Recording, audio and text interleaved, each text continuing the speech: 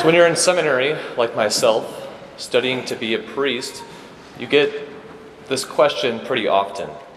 So when did you know you wanted to be a priest? Or another way, how did God call you to be his priest? And I never grow tired of hearing these questions, even after 7 years in seminary now, because every time I get to share the Lord's goodness and just the great gift he's given me in my vocation. And so when I start telling my story, though, by the end, some people could be a little surprised. See, I grew up in a nominally Catholic household. We as a family went to Mass most Sundays, unless there was like a soccer tournament going on or something. But I went to Catholic school growing up. I actually was in high school with Father John Cladar, a few years behind him. But this was pretty much the extent of a life of faith in our family. We never prayed together. Spiritual things were never a topic of conversation. It just simply wasn't present or talked of. And so when I went off to college, though I had a pretty decent amount of head knowledge, it never made it south. It never went to my heart.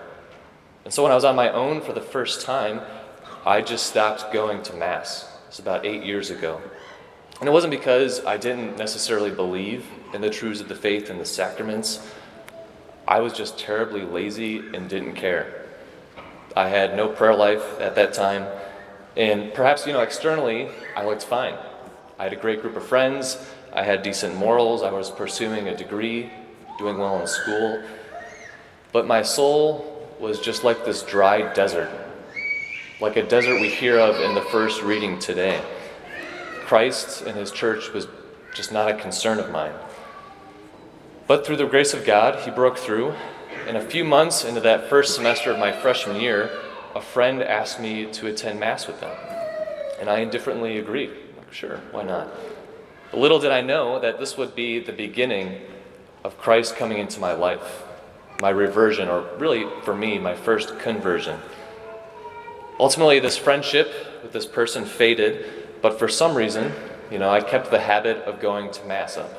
Perhaps because it was at 9:30 p.m. on a Sunday. And that works great for college students. You had zero excuses. But after about a few weeks of this, I was sitting in University Chapel. This was actually the 9:30 a.m. Mass. And it was about the time of the homily. And I had already started to daydream. I was just not there mentally whatsoever. I could have been drooling. I wouldn't have known it. But not paying attention at all, just going through the motions. I do remember it wasn't a very good homily, if that's worth anything. But about halfway through it, it was like a 2x4 hit me across the head. And I heard these words in my soul. I want you to be my priest. I was freaking out. I didn't actually audibly hear any voices, I didn't visually see any visions of angels descending and speaking to me. But I just felt this intense, overwhelming presence and power within me. It was like, I try to give these examples, like a tsunami crashing into your soul, or a completely dark room. You're sitting there, someone comes in and turns on a 5,000 watt light bulb, and you're just blinded. Or like a wet log, and someone comes and pours gasoline over it and just ignites it. That's what it was for me. And this is from our first reading. The desert, my soul. The desert and the parched land will exult. The steppe will rejoice and bloom. They will bloom with abundant flowers and rejoice with joyful song. The Lord will come and save. My soul was like this desert. But what happened, you could ask? A flood of rain came from the Lord. That once dead land rejoiced. It started to bloom with the flowers of life. How true that was for me, and still is. And my brothers and sisters, how true this is for you, for all of us. For you see, it has happened to you. At the moment of your baptism, our baptism, when we were made the beloved sons and daughters of God, this was the reality. Souls void of life being made completely new and pure, being made an adopted child of God. The Lord has abundantly blessed you with his graces, with life, and with love. And from all eternity, he's intended it as so. He had you in mind when he became man. He had you in mind when he was upon the cross for our sins. This is the greatest truth of our faith. Preparing now in Advent for the full coming of Christ at Christmas, that he humbled himself, the God of the universe, to become a helpless baby. Just think of that. The God that created everything chose to become a baby, deigning to become one of us, to take upon our desert of brokenness, to even be tempted in the desert himself, all to save us, to bring life to that desert. And we praise God for this on this Gaudete Sunday, which literally means to rejoice with joy and bliss. But again, if we're being honest, like myself, we're still humans.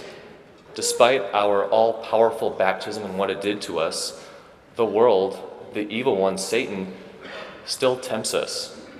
He still seeks to isolate us, to destroy us, still seeks to discourage us and cause us to sin. That's his mission. And we do sin. We're faulty. We're humans.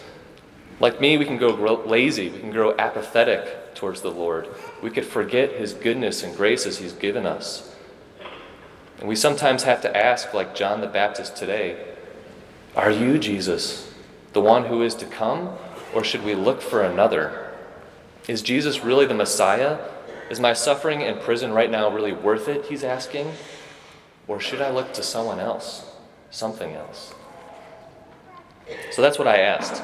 When I heard those words in my soul in that chapel 8 years ago, I was tempted so many times to think they were too good to be true. Thinking, there's no way God would want me to be his priest. If he just knew my sins, if he knew my brokenness and how long I didn't even care about him, why on earth would he want me? What a pierce to the heart I think that was for Jesus when I thought those things. A heart pierced upon the cross. And when that happens, when his heart is pierced, as we read in the Gospels, what poured forth? Blood and water poured forth. That was the birth of the church. And thank God that blood and water poured forth because it hit what was below, the desert of my soul. And when that does happen, it happens to all of us, it bears fruit. And so after this revelatory, powerful moment in this chapel in college, I tried to keep my cool, right? I remember when it happened in the exact moment, I said, oh no, under my breath. And someone looked over in the pew next to me like, what are you saying, man? There's a homily going on. My mind was racing. I'm still not praying at this point in my life. I haven't gone to confession in years. But after Mass, I found the priest. I beamed it right for him. I said, Father, my name's Jack. Nice to meet you. I think I'm called to be a priest. How do I do that? What's the first step? How do I, jump in the deep end? He said, well, that's great news. Congratulations that you came to that discernment, that choice. And he asked me, so how long have you been thinking about this? All right, Father, you're not going to believe this, but 15, 20 minutes. But I'm really, this is, I can't doubt this power, this peace that's overwhelming me, that's for certain. And he's like, okay, you take a deep breath, calm down a little, and be patient, right? That's our second reading today. The Lord tells us to be patient. Yes, he's coming. Yes, he wants to bless us and be with us, but in his time, right? He is the Lord. And so this priest then just laid out this toolkit of our faith to me, something I knew most of my entire life but just never engaged in. He told me to start praying at least 15 minutes a day, he said. He encouraged me to go to adoration, daily Mass if I can. College students, you have free time. He told me to go to the library, something I didn't do often. He told me to get some books on the saints, start asking for their help. And finally, this was the big one. He told me to go to confession. I was terrified. It had been years. I had some good sins racked up at that point. But then he said this, to go regularly.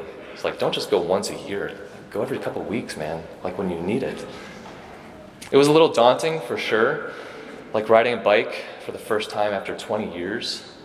You're going to fall. And fall I did. But for me and for you, if we find ourselves in these scenarios, we ought not to fear. because the Lord is with us. He never abandons us, even at our lowest moment when we think no one is there. For we have the gifts of faith and courage given to us at our baptism and confirmation. We all have them. But do we exercise them is the question. Do we engage with Jesus, the church, our prayer life, the sacraments on a regular basis? Or are we just going through the motions? Just look at John's question again, but then let's look immediately after at Jesus' response to him. So John's in prison at this point, right, by Herod, and he's asking this question, his disciples, to go to this guy Jesus, his cousin, and say, like, are you the one? Like, is everything I've done worth it? So he asks, are you Jesus, the one who is to come, or should we look for another? And Jesus said to them in reply, go and tell John what you hear and what you see. The blind regain their sight, the lame walk, the lepers are cleansed, the deaf hear, the dead are raised, and the poor have the good news proclaimed to them. And blessed is the one who takes no offense at me. What a beautiful response. Like, yes, I'm the one. Yes, I'm performing miracles. So do you see, brothers and sisters? Do you hear? Because Jesus is here. He's real. He is the Messiah. He is the Savior. And He wishes today to save you, to save me, all of us. From our laziness, from our sins, from our imprisonments, from our ailments, from our deserts. Do we believe that? Do we believe that we're worth it?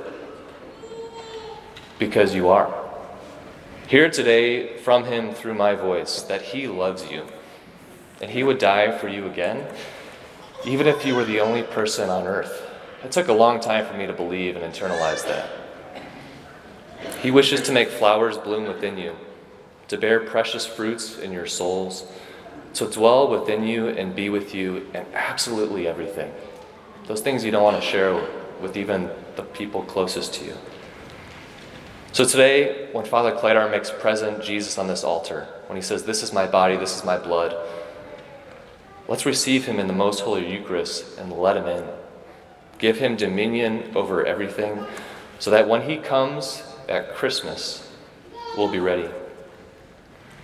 Lord, come and save us.